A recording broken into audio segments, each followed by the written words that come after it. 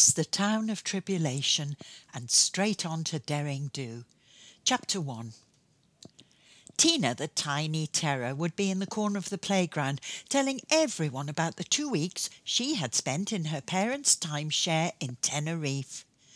Middle-class Moira would top that with stories about her summer in the family villa in Barbados and all of the rich and famous people she had spotted. But Ginny Mac would be the most admired because she would have had 2 holidays, one with her mum and stepdad and another with her dad and stepmum. I was dreading the first day of term when my friends would ask, "And where have you been, Meg?" Last year I'd just managed to impress them as I'd been to the Hay Festival with Ma. None of my friends had ever heard of it, but thought that going to a festival sounded quite a grown-up thing to do. I had met a few celebrities and was able to show them a book signed by the man who read the news on breakfast television. This year there was no way that I would be able to make "I spent the whole 6 weeks with my grandma" sound the slightest bit exciting. Ma was due to start her treatment during the following week, so Aunt Hattie had arrived a few days before the end of term. She was an organiser by nature and had soon set about sorting my clothes into neat piles and packing them in the large red suitcase that we kept under the bed, just in case we ever had the opportunity to go somewhere exotic. I watched my aunt folding, rolling and smoothing T-shirts and trousers, pants and pyjamas. Satisfied with the result, she closed the case and announced, "I could pack for England." I nodded, unsure of exactly what she meant, but certain that it was something to be proud of. "Strange sayings run in our family," Mum had told me one day. Grandma had just that minute said that someone had a voice that was so shrill that it sounded like a gleed under the door. I'd looked puzzled, as I had no idea what a gleed could be and what it would be doing under a door. "Better not ask," Ma had said, and had just rolled her eyes and shook her head. So I never did ask, but instead tried to work out what Grandma and Aunt Hattie had meant when they said unusual things. Sometimes I got it right, but most of the time I got it wrong. As Aunt Hattie stood back to admire the packed case, I took a deep breath and plucked up the courage to ask, "Do I have to go? I wouldn't be any trouble, and I could help you look after Ma. I know where everything in the house is, and—" I tried to put on my most pleading voice, but my aunt said that I was just wheedling, whatever that might be. With a sigh, she moved the case onto the floor and then patted the space it had occupied on the bed. "Come and sit next to me. I need to talk to you." I knew that they wanted me to go to Grandma's house because the treatment would probably make Ma very tired. But Aunt Hattie tried the trick that grown-ups always use when they want you to do something. She made me feel guilty. "Since Grandad died at Christmas," she began, "Grandma has been very lonely, you know.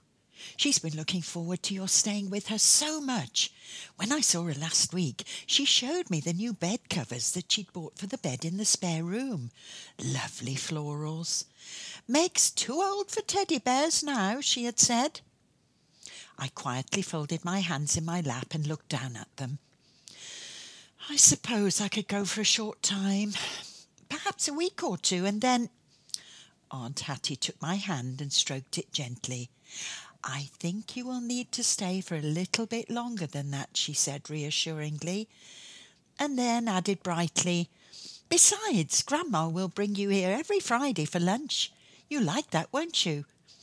She always seemed unsure if she'd made herself clear, as she was not very good with children. I thought that her awkwardness came about because she'd been a child so long ago that she'd forgotten what it was like.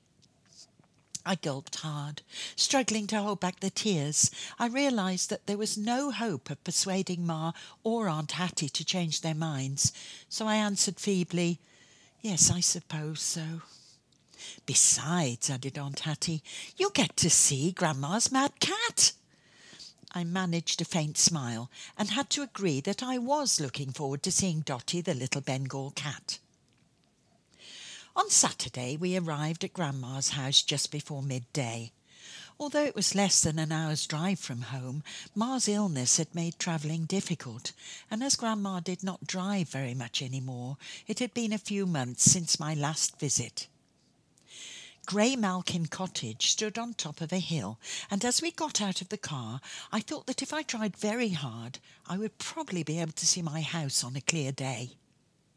I made up my mind that I would try to do that every morning until it was time to go home for good at the end of the summer holidays.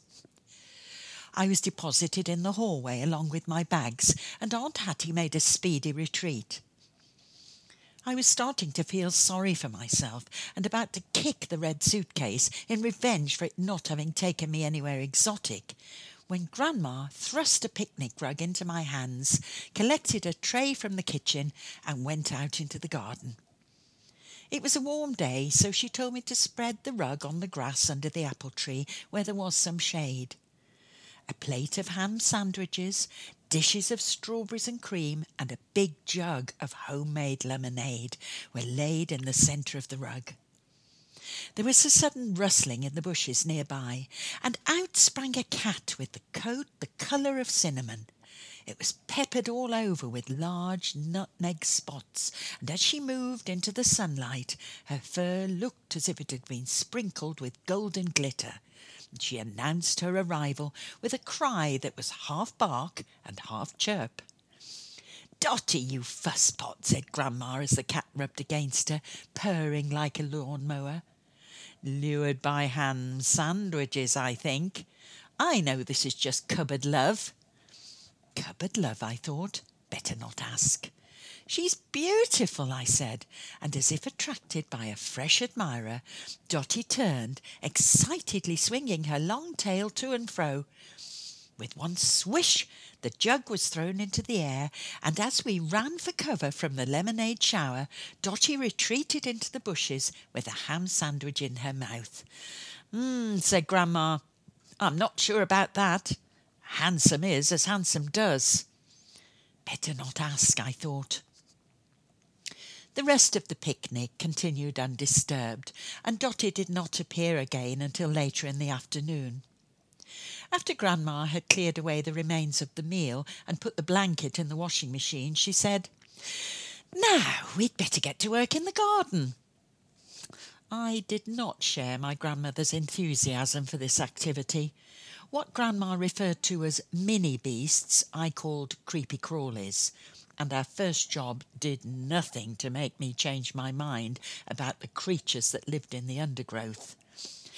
"We'll start with the hostas," said Grandma. "The slugs and snails have feasted on them this year."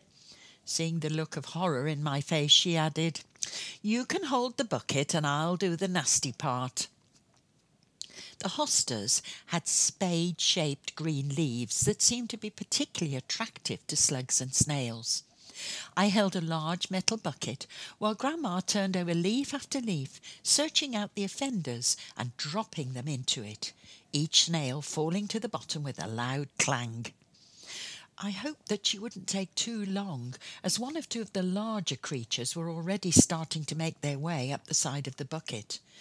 "Look at my poor plant," said Grandma, "just like Raggedy Ann." I didn't ask, but I was beginning to suspect that even my grandmother didn't know what half of her sayings meant. A loud chirp from behind the hostas signalled the return of Dotty. "That cat is too clever," said Grandma. "She knows what comes next." I looked puzzled and asked, "What does come next?" Grandma nodded towards the bucket. "We take our little friends for a walk." And then turning to her cat, she said, "And I suppose you can come too." She produced a small leash and harness from her pocket and slipped it onto Dotty, and off we set up the lane at the side of Grey Malkin Cottage. I held the leash and tried to keep pace with the cat, while my grandmother carried the mini beasts. We stopped when we could just see the roof of the cottage in the distance, and Grandma tipped the slimy contents of the bucket into a ditch at the side of the lane. Snails will come back to your garden unless you take them far enough away, she explained. After prodding one or two of the slugs that were heading for cover with her paw and finding them just as disgusting as I did, Dotty was eager to carry on and charged off down the lane while I struggled to hold on to her leash.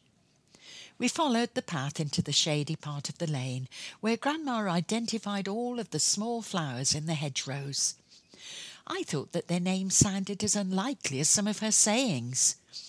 "Pennywort, pimpernel, toadflax and catchfly," chanted Grandma in a sing-song voice, while I, racing ahead with the wind in my hair, called back as if completing a poem, "And a cat called Dotty goes thundering by."